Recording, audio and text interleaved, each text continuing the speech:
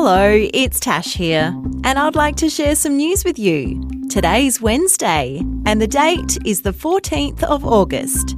Today, we're diving into a science story about coral. Coral is that stuff that sits at the bottom of the ocean. It looks a bit like rock, and it can be very beautiful. When there's a lot of coral together, that's called a coral reef. Coral is really important for our underwater environment, but some of the coral around the world has been pretty sick. That's because the water has become too warm for them. Scientists say that's because our planet is getting warmer.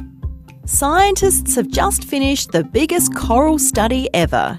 100 scientists took a really close look at about 2,500 coral reefs in the Indian and Pacific Oceans. They found that there are still lots of healthy coral reefs, and it's not too late to save any coral that's sick. The scientists have come up with 3 plans. The first is to protect coral that's doing well.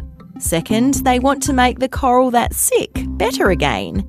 And third, they'd like people living near coral reefs to transform the way they use the reefs. And hopefully that'll help keep coral safe now and into the future. And that's the end of news time for today on ABC Kids Listen. Let's catch up again tomorrow.